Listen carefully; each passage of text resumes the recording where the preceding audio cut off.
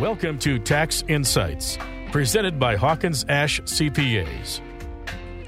Jeff joining us in the studio. Hi, Jeff. Good morning, Jim. Hey, let's talk about distributions from IRAs today, because this seems very interesting.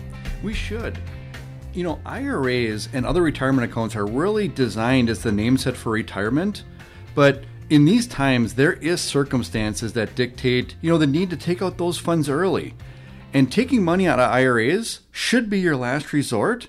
But, since distributions can come up with a heavy tax penalty if you take them out early, but sometimes you just have no choice. Yeah, sometimes it is that emergency, the rainy day or stuff. Now, there is a 10% penalty, correct?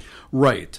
So not only is there that 10% penalty if you take it out early, but you also have to pay federal and state income tax. So, it could be a pretty good dollar of tax that you have to pay by taking it out early. Now, are there ways to avoid the penalty? There is. Good. The penalty can avoid it, if you're over 59 and a half, you can take money out of your IRA at any time without any issues. And there's also a number of exceptions. Some are old and some are new. So what are the exceptions to the rule? So some of the ones that have been around for a while are things like for first-time home buyer. A first-time home buyer can take up to $10,000 out and not have to pay the penalty. They still have to pay the tax, but not the penalty. Mm-hmm. And it's interesting because the way the IRS defines first-time home buyer is it's someone who hasn't owned a home in the last 2 years. So you could technically, in the IRS eyes, be a first-time home buyer multiple times during your lifetime. That's something. Really. And then you can also use it for qualified education expenses, for tuition, fees, books, those kind of things. You can use it to pay health insurance if you're unemployed, only if you're unemployed. You can also take it out if you're disabled. Now, this one is not a very easy hurdle to meet because there are very strict requirements on the disability part.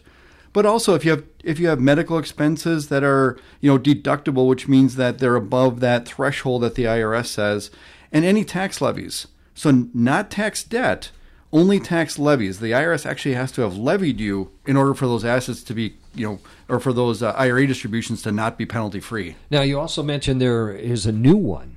There is. So with the CARES Act this year, they actually said that if you have a child either born or adopted, as long as within the first year of the date of birth or when the adoption is finalized, you can take out up to $5,000 per child without having to pay the penalty. Now, don't they usually withhold taxes on distributions, or? They do, but it's normally not enough to cover the tax and the penalty. So be careful. Don't assume that withholding is going to be enough. You may still owe a little bit more when you file your tax return. Now, this is an IRA, like a 401k. Can you take out a loan from the IRA? You cannot. So unlike 401ks, like you said, there is no loan provisions in an IRA. Now, there is a way that you can take it out and spread the tax over 3 years, but it's not a loan. All right, we're running out of time here, Jeff. So one last question. If you take a distribution, can you change your mind and put it back? You can. As long as you do it within 60 days of when you took it out, you can put it back in. So what's the best way to get in touch with you? Just go to our website, HawkinsAshCPAs.com. Follow us on Twitter or even like us on Facebook. This has been Tax Insights, presented by Hawkins Ash CPAs. Learn more online at HawkinsAshCPAs.com. Hawkins Ash CPAs. Part of your business, part of your life.